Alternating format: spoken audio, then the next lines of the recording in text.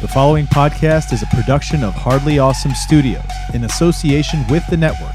Find us at bicbp-radio.com.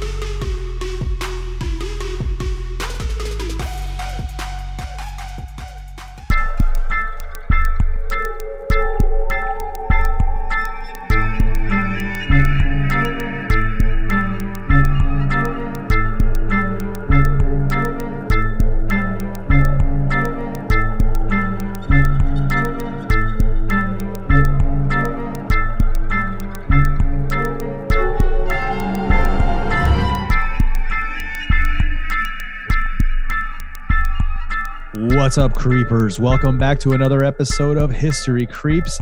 I'm one of your hosts, Chris Chavez, joined as always by the creepiest of creeps, Carter Johnson.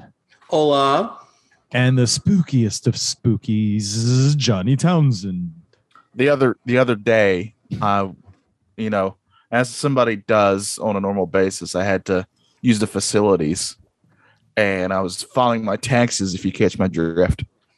And while I was sitting there filing said taxes, I had a severe sneezing fit, and I'm fairly certain that's the most confused my body had ever been. Like, I couldn't figure out which end was doing what. Did you just sneeze it all out? Yes. Like, did you convulse to the point of it just like... Thankfully, I think it helped me get done a lot quicker than I would have normally. So that's the bit of but like that's half the point, right? Is to sit there and like read a book and shit, so it's not wasting time. Yeah. In my mind, I see Johnny doing that, and then all of a sudden looking so confused, and then your face breaks down and starts crying like a kid. I did sob. There was some sobbing, but that's not unusual. I usually sob during different parts of my day. Really. People think it's pathetic, but I got some really great moistened eyes out of it, so it's not a big deal. Rarely do these suckers dry out. Well, I was going to say, how you doing, fellas? But I know how Johnny's doing. I'm okay. It has been a while. It has been, as I like to say, a stained. It has been a stained. I can't believe it's already October. It's spooky season. It feels like the last time we recorded was either the end of August or right at the very beginning of September. It's been a good bit due to scheduling and just life events. This is just when we can get back into the Creeper Clubhouse. Yeah. And have some fun. But we got stuff heading you awesome creepers way. So don't you fret, my pets. We sure do. I'm going to talk about, as the great philosopher Steve Urkel once said, don't fret, my pet. Underrated. That was the worst laugh impression. Oh, by the way, this is a side tangent that I'm apologizing for way ahead of time. I was listening to, I thought you were going to go off about family matters for a second there. I am. It is involved. It is involved. All right. No, so here we go. Lay it on me, brother. I was listening to I can't remember the show, but they were talking about like some of the most famous, catchphrases in TV. And they never once mentioned, did I do that? And I lost my mind. How do you not do that? That's insane, dude. That's like not mentioned. Well, it's not really a catchphrase, but that hair flip that Sean would do on Boy Meets. You know what I'm talking about? On Boy Meets. You guys know. And all the girls would be like, you know what I'm talking. Yeah. Like it's not a catchphrase, but I mean, he did it all the time. Right. Yeah. And what drove me even more nuts is they did have like Full House on there, and I'm like, it's on the same freaking night. How can you not? Wait, what the hell is Full House? You got it. Is it You Got It, Dude? You Got It, Dude. And Cut It rude, out. Right. Wait, was there more than one? Yeah, everybody had one. Michelle was You Got It, Dude. No, I meant that more than one made the list, though. I think that's, Stephanie. Yeah. You could do without one and put in Urkel, bro. Yeah. Well, it was more like an open discussion. They were just talking about. It wasn't really a list. Did they bring up just Joey Lawrence? Whoa. Yes, they did. They did. Yes. And not Urkel? That's a good one. And not Urkel. Yeah. Whoa was on there. Nanu? I believe so. Yes. Come on now. I know you guys hate it, but Bazinga counts. I don't think they even talked about that one, but that should have been on there, even though I don't care for it. The plane. The plane movie? boss, the plane. That's Fantasy Island. Tattoo, yeah. Or I don't remember that one. Norm. They did say that one. That was one. Yes. Okay. Norm made the list. I feel like we're know just what I mean, Vern? That. That's a good one. Hey. That should be on the list. That's good. Actually, this is what we're doing today, creepers. We are We're just going to talk about the greatest catchphrases of all time. Yeah, we're going to set that straight. Who was it you said, Carter? Shit, now it's gone. It's like it's out of my mouth, so it was out of my head. Yeah, I get it. Oh, crap, I forgot. It's all good. There's like, I don't understand how that wasn't. Mr. Cotta. That's one. That's one that they talked about. Mr. Cotta. Oh, Johnny said, or Chris said, hey, that's one. Yeah, the Fonz. Fonz. Yeah, they talked about that one. That one made it. Sit on it. Yes, they said that one too. Mm-hmm. Yes. Come on. There's actually a lot from Supernatural. Yeah. Is there really? Idiots. Yeah. Idiots is one. Idiots is one. Dean screaming pie. Yeah. Like that's another one. Man, that's such a great show. I really love Supernatural. You know what? I may have to get back into it. There's 10 seasons I didn't see. Wow. Good God. How many seasons are there? I took the out. 15, something like that. Yeah, there's 15. Johnny, I took the out after season 5. But Chris, are you caught up to season 5, Chris? I've only seen like the first half of the first season, and that was it. And then I fell off. Sake. Oh, okay, man, well, you're behind on a lot. Yeah, there's now I don't feel so bad. There's not enough time to go back. There's an out at the end of season 5 when like the creator left the show. Mm-hmm. It was just like so perfect. I was like, okay, I'm done. Like this for me, this is the ending. This is going to be my ending. I'm done. But then it ran so damn long. Like I had no idea it was going to run another 10 years. It became the longest running sci-fi show I think ever. I believe it's what it was considered. The longest running horror show. Wow. Horror sci-fi show, I believe is what it was called. Yeah. Science fiction is Doctor Who. Who's on first? Doctor Who's on first? Where's first? Right. Dr. What's on second? Say, you see, it's funny, Ray. It's funny. All right. Now, I think it's time that we do discuss some pretty big news that came out today of this recording, Chris. You shared with there is huge news. Yeah. Huge update. Unbelievable. Now let's just say that let's put this out there too. This is not 100% like fact confirmed 100% yet. This is just breaking news. And I'm going to take this off of complex.com, written by Trace William Cohen. Zodiac killer allegedly identified by team of independent investigators. So this is what they say. A team of independent investigators are alleging they uncovered the identity of the Zodiac killer. The team, known as the Case Breakers, claimed to have pinned down the string of infamous murders to a man named Gary Francis Post. In 2018, Post died.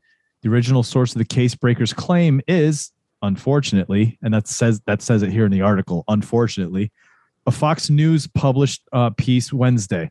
So real quick, before we move on here, either you guys ever heard of the Case Breakers? No. Does that sound like it was made up on a sitcom? Yeah. It does. You know what I mean? Like the two buddies are just. It sounds like Ghost Facers. Ghost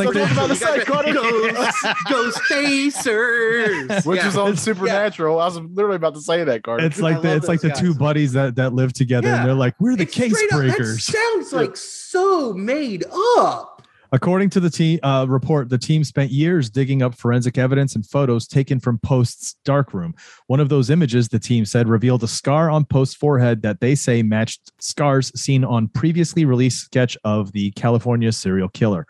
Other clues cited by the team included code-cracked letters that pointed to Post, including one that utilized the letters of Post's full name. The claim of having identified the killer, however, isn't without its doubters.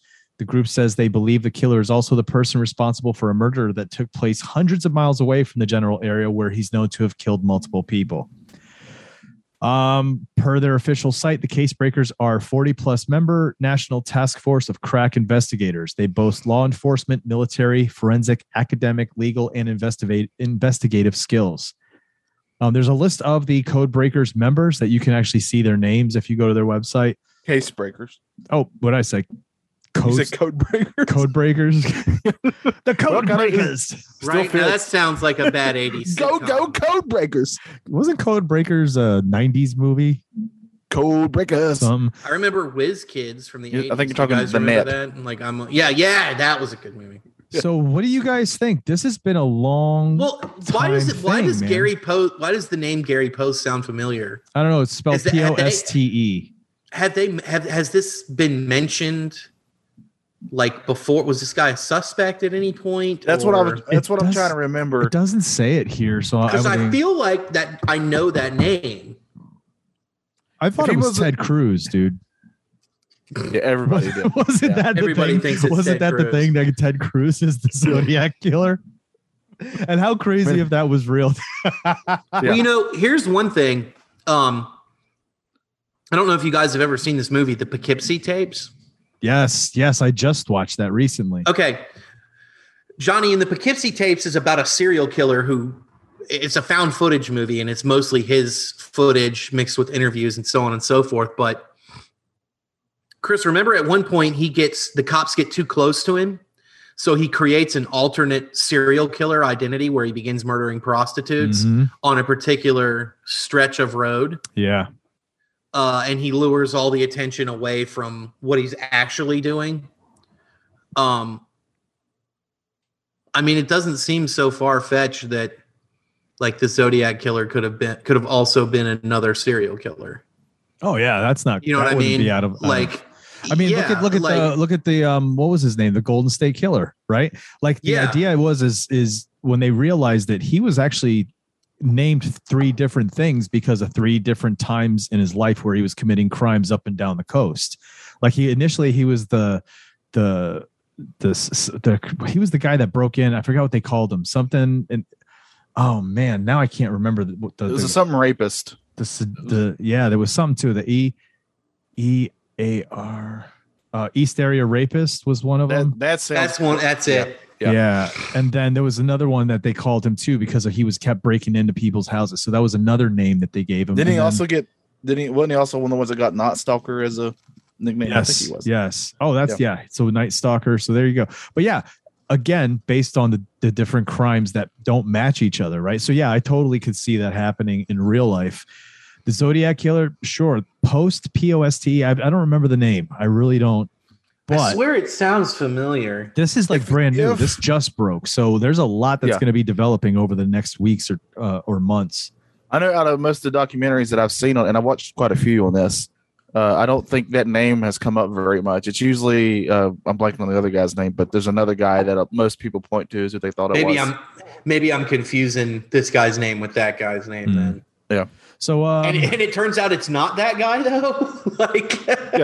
But how crazy, right, guys? Like we keep seeing these things that just kind of mystified law enforcement for decades and decades. And then it wasn't even that long later. It wasn't even that long ago that somebody actually translated one of the other letters from Zodiac. First time that had happened, and since that first one was so it's nuts, right? It just blows me away to see like technology or even what happens when you have a fresh set of eyes looking at things, a whole group of people who are working on something. Well, yeah, because you feel like after like 25, 30 years, it kind of gets to the point where everybody's just like, okay, this isn't ever going to be solved, you know? Yeah, I love it, dude. I love this whole thing about groups of internet sleuths. I want to join the case breakers. Do it. Or the code breakers. Or the ghost facers. There you go. Gatekeepers. They could definitely use some help. Yeah. Gatekeepers. I hear they have beef with the Keymasters though, so you're gonna want to you're gonna want to be careful on that one. So yeah, that's a big deal. Have you guys seen anything else going on in the news that would be considered current creeps? I saw this is a legit headline. This isn't really a current creep, but this is a legit headline, and I thought it was kind of funny. Drunk man reported missing, joins search party for himself. Yeah, apparently this guy's wife called authorities after he went drinking with a friend. Luckily, he was able to find himself. And it's a legit story from October 1st. Sounds like an Onion headline. That's the AP, dude. Who knows anymore? Yeah, so there we go. And that was History Creeps. Guys, thanks so much for listening. We appreciate it. Yeah, we'll see you later. Bye. No, all right. So what I wanted to do, I actually had another story that I was going to discuss. And speaking of keymasters and gatekeepers, it is lost to the ether at the moment. We'll be back with it, though. We'll be back. I have that story ready to go. This one, though, I figured we could just discuss. I think we touched on it because it was a developing case at the time, but now there's a lot more that's happened. And I figured I wanted to kind of discuss this and see what your guys' thoughts were on certain things that happened in this Gabby Petito case. Gabby Petito is famously the 22-year-old Instagram. Well, they call her an Instagram blogger. I think what she was doing, she created an Instagram for her travels so her family and friends could watch and follow along. So I don't know that she was, but maybe she was trying to become an influencer. But the famous, everybody knows the story now. She went on a road trip with her boyfriend, and her boyfriend returned without her. The family was kind of silent for a while, and then the boyfriend has disappeared. So what I figured we'd do is go through the timeline and then, just kind of discuss certain points as we go along and get to the end here and then give our thoughts on it. You guys down for this? Let's do it. Let's do it. All righty. This is the timeline in the Petito case, June 2021. Petito and Laundrie's the boyfriend, embark on a cross-country trip, according to Northport Police Chief Todd Garrison. They plan to travel in Petito's white Ford van to the West Coast and visit state and national parks across the western United States. She had been excited to share her journey with her family and others on social media. And he says, quote, she maintained regular contact with her family members during her travels. However, the communication abruptly stopped around the end of August. So the first piece I was going to say to that is when this first broke and we heard about somebody missing in the national national park, I got to be honest, my little alarm bells went off. Remember, what was his name that talked about all the missing people in the national parks? David Paulides. Yeah. Yes. Missing 411. Yeah. Immediately, I was just like, uh-oh. Are we watching this happen? Are we watching it unfold now? So that was in June, right? So she's out there traveling. She's contacting her parents. Now, August 12th, 2021, the Moab, Utah police have an encounter with the couple where officers describe them as having, quote, engaged in some sort of altercation. Although the two are described as getting into a physical fight following an argument, both the male and female reported that they are in love and engaged to be married and desperately didn't wish to see anyone charged with a crime, a report from Officer Eric Pratt says. At the officer's suggestions, the couple separated for the night, and according to the report, which describes Petito as, quote, confused and emotional. It's going to be a lot to say in this one. Quote, after evaluating the totality of the circumstances, I do not believe the situation escalated to the level of a domestic assault as much as that of a mental health crisis. Officer Daniel Robbins writes in the report. No charges are filed. The couple each had their own cell phones in case of an emergency, the report adds.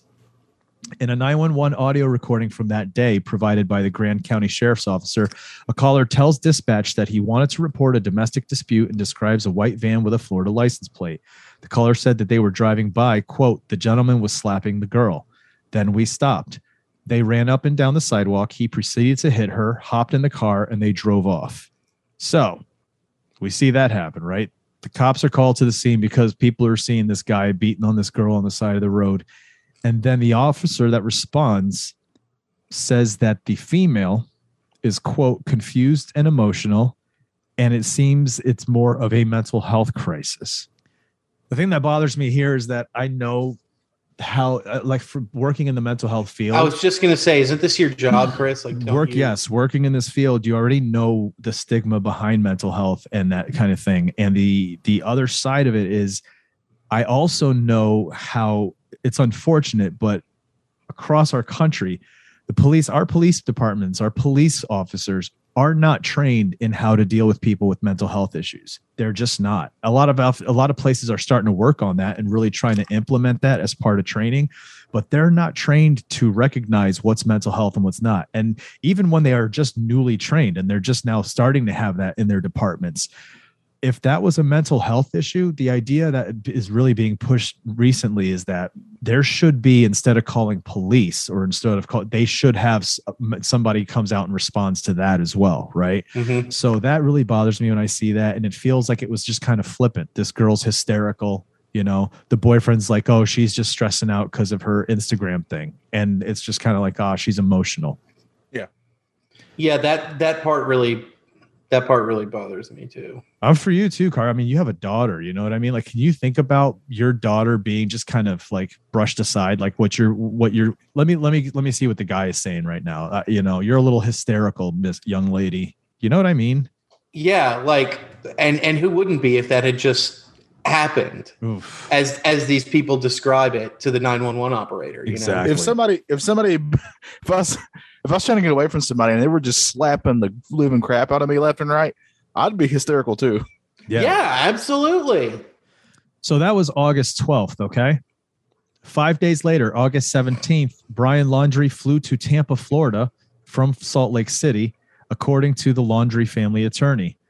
Laundrie, quote, flew home to obtain some items and empty and close the storage unit to save money as they contemplated extending the road trip. On August 23rd, Laundrie returned to Salt Lake City to rejoin Petito, and his attorney added, quote, to my knowledge, Brian and Gabby paid for the flights as they were sharing expenses. So from the 17th to the 23rd, all that time passes. He's in Tampa getting things situated and then flies back out to spend time with her. Now, we know she's still alive because the family says they were still interacting with her during that time.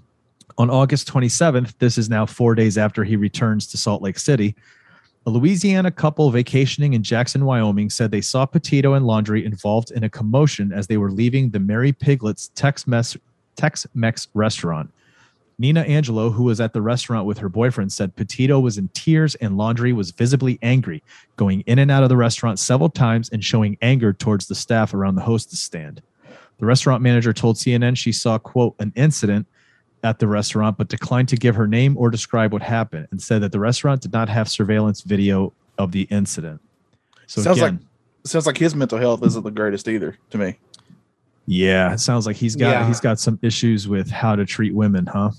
And anger easily, yeah. Now we're talking the last week of August. Petito's family told police that they were last in contact with her during the last week of August. Before the last communication, Petito is believed to have been in Grand Teton National Park.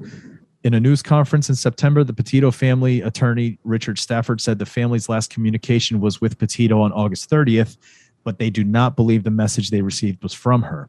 This is the timeline according to the family. So if you remember, on August 23rd, he returned to Salt Lake City, right? According to the family, on August 24th, Petito FaceTimes with her mother and tells her she's leaving Utah and heading to the Teton Range in Wyoming. The following day, August 25th, there are multiple texts between Petito and her mother. The young woman's family believes she is in the Tetons on this date. 2 days later, on August 27th, there are more texts between Petito and her mother, during which her family still believes she remains in the Tetons.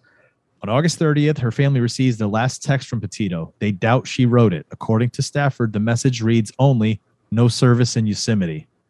So also, here's another piece. Also in September, a woman publicly claimed that she and her boyfriend gave Laundrie a ride on August 29th, which would be the day before the last text message. And Laundrie claimed that he had been camping by himself for a few days while Petito was in their van working on social media posts. In a series of videos posted on TikTok, Miranda Baker said she and her boyfriend picked up Laundrie that evening while he was hitchhiking in Coulter Bay. Laundrie told them that he had been camping at a site outside of Grand Teton National Park. Once Laundrie found out Baker and her boyfriend were going to Jackson Hole instead of Jackson, he got agitated and asked that the vehicle stop, got out near the Jackson Dam, and kept walking.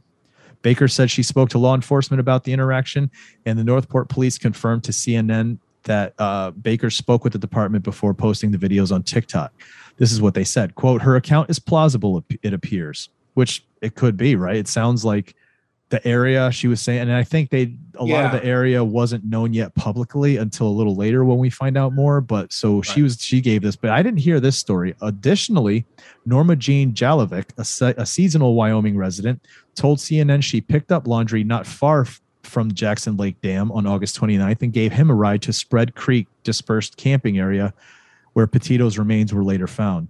According to Jalovic, Laundrie told her he and his fiance had a travel blog. She was in their van at the camping area working on the blog. They had been hiking along the embankment for a few days. She said she later provided the FBI with that information.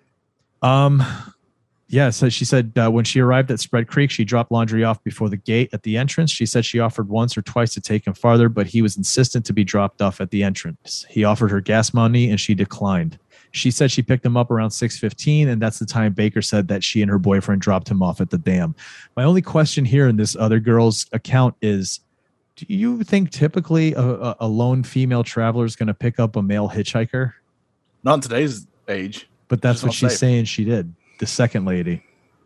Doesn't I mean, would anybody pick up a hitchhiker in this weird, day and age? Right? Like that feels weird to me in general. Well, I see the girl and the boyfriend who are traveling, and they see another younger person their age kind of hitchhiking, traveling with their packs on. You know, I could see maybe that, because maybe the girl would feel safe that the boyfriend's with her. But the one with the one lady saying it by herself, she did it. I was just kind of like, is this somebody chasing clout, dude? You know what I mean? Was she carrying? I mean, yeah, who knows? September 1st, laundry returns to the couple's Northport home. So here we go. The 30th, August 30th, the Petito's family gets a text from her saying there's no service in Yosemite, right? The very next day, 2 days later, September 1st, laundry returns to the couple's Northport home where his parents live in Florida.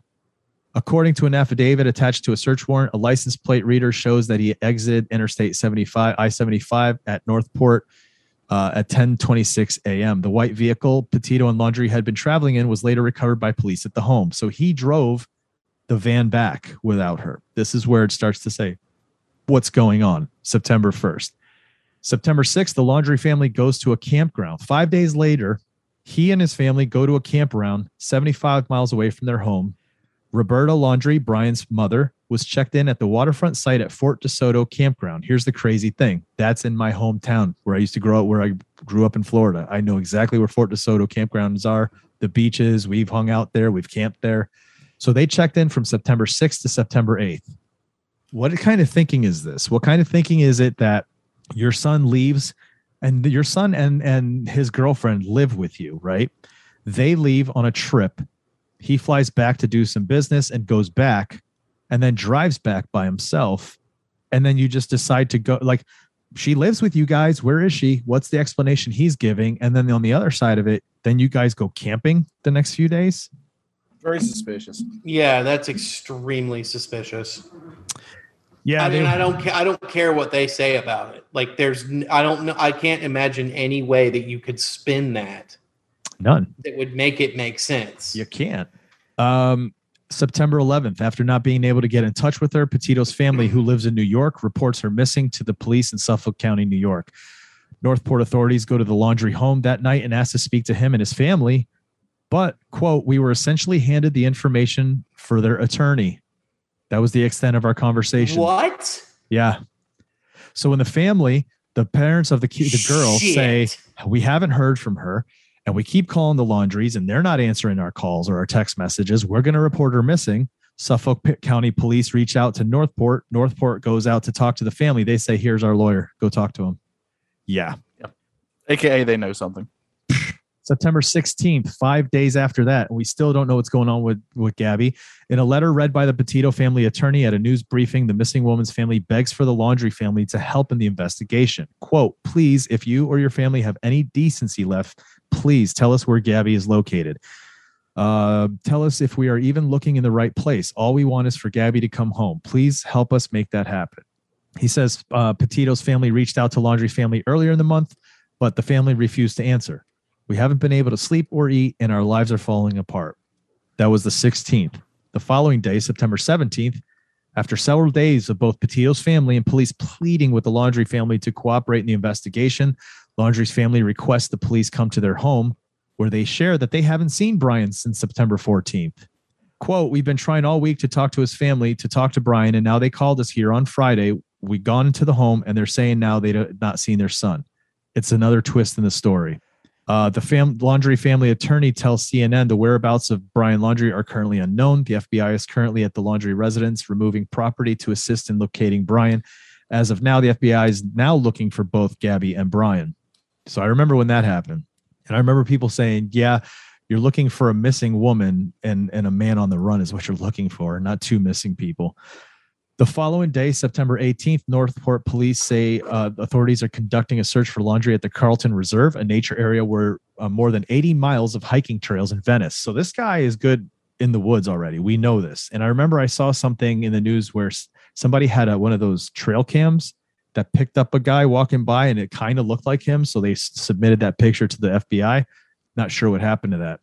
Roughly 50 law enforcement officers from 5 local agencies and the FBI are searching for Laundrie and says, and let me see, adding that Laundrie has an enormous amount of pressure on him to provide answers to what's going on. Meanwhile, the FBI announces that the agency and its partners are also conducting ground surveys in Grand Teton National Park relevant to Petito's disappearance.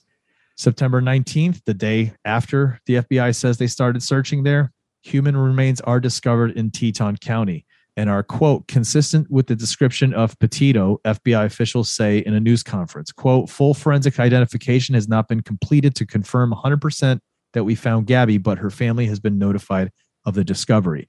Before I move on, I want to ask you guys your thoughts on this. For me personally, I feel like, don't you think you should have the 100% forensic investigation piece done so you can say this before you announce something? Or do you, depends. Because it just feels so like, what if it's wrong and you just got this family all worked up? It depends on what condition they found the body in. True. If she was in, I get you. She was in good enough shape to identify her by just looking at her, then because they'll have the family come in and do that. Have we mentioned that it's odd that the FBI is involved in this? That because that says that this is a manhunt. Oh yeah, now like without them saying all you needed was police saying we're going to the family and we're going to you and we need you, and they're saying talk to our attorney, and as fishy as everything looked, and then he disappears. Yeah, as fishy as everything looked, they jumped in. September 20th, the following day, the parents of Brian Laundrie are questioned at their home by the FBI. Christopher and Roberta Laundrie are escorted from their home and return after federal agents executed a search warrant. Authorities searched the home for hours. Police say that they have exhausted search avenues at the nature reserve, and the search area has shifted. The following day, September 21st, Teton County coroner confirms the human remains found Sunday in the Bridger Teton National Forest were those of Petito, according to the FBI. The cause of death remains pending final autopsy results. So they still don't know. I mean, it's obvious. We know he killed her, right? 2 days later, the 23rd, while authorities continue their search for Laundrie, the FBI announces the U.S. District Attorney issued a federal arrest warrant for him. Warrant was issued pursuant to a federal grand jury indictment for the use of unauthorized devices. While this warrant allows law enforcement to arrest him, the FBI and our partners across the country continue to investigate the facts and circumstances of Miss Petito's homicide. So the fact that they said homicide, we know it's murder, right? Like it's almost like we're waiting to find out what the autopsy is, but the FBI are calling it a homicide. We urge individuals with the knowledge of Mr. Laundrie's role in this matter or his current whereabouts to contact the FBI. So what they're charging him with is because he was suspected of using a debit card and PIN for accounts that do not belong to him for charges more than $1,000 sometime between August 30th and September 1st. And I believe it was her account because it doesn't belong to him. That's what they're going to charge him with so that they can arrest him once they do get him. But that's all we have right now. That's the most up-to-date thing. Nothing else has come of it. And it's almost like it's this kind of, we know he killed her. Like that's a sure thing, right? It seems like it. I mean, it seems like it. And if it's accident, like say hypothetically, I'm in the national park, like near Yosemite hiking with Ellen and she falls and dies. Hypothetically, you don't run away from that. No. Do you know what I mean? Like you don't talk to police for days. You stick around. Exactly. You don't even leave the area. Like, do you know what I mean? You call because if Ellen has fallen far enough that I can't retrieve her, then somebody's got to go down there and get her, right, and bring her back up. So, and this is another thing. Speaking as a parent, if you know something about this, and these other parents are literally like on television begging you, how can you not say anything? Because how can you not think? If I was in that situation, I would want to know, regardless of what happened. Yeah. I would want to know. Like, there's one thing of loving your son in this instance, but also if you know that he did this, I mean, you got to have a heart for the other family. It's just because the bottom line is you're protecting a murderer. Yeah, and I don't understand that thinking at all. And you're talking about a girl that lived at that house. Like that, this is somebody who was living with you. You had dinner with her. You hung out with her. You watched TV. You passed her in the hall. You know, like what? Yeah. How can you suddenly not care? Yeah. About it's frustrating, man. It's crazy here. Well, and that's the thing is like, it almost comes down to if these parents are behaving in this fashion, then maybe this is why their son murdered somebody. Yeah. Unfortunately. There has been plenty of times though where the parents of someone who did something awful will still protect them no matter what. So yeah, that's true. That could be. I guarantee they know something at the very least. Oh yeah, they know something. Yeah. Man, they may not know where he is right now. They may not know that, but they know where he certainly know something about what happened. And I guarantee they probably helped, like give him money or something. They probably did something, I would assume. Apparently, his sister, Brian Laundrie's sister, has been interviewed, and she was talking about how the last time she saw him was the camping trip.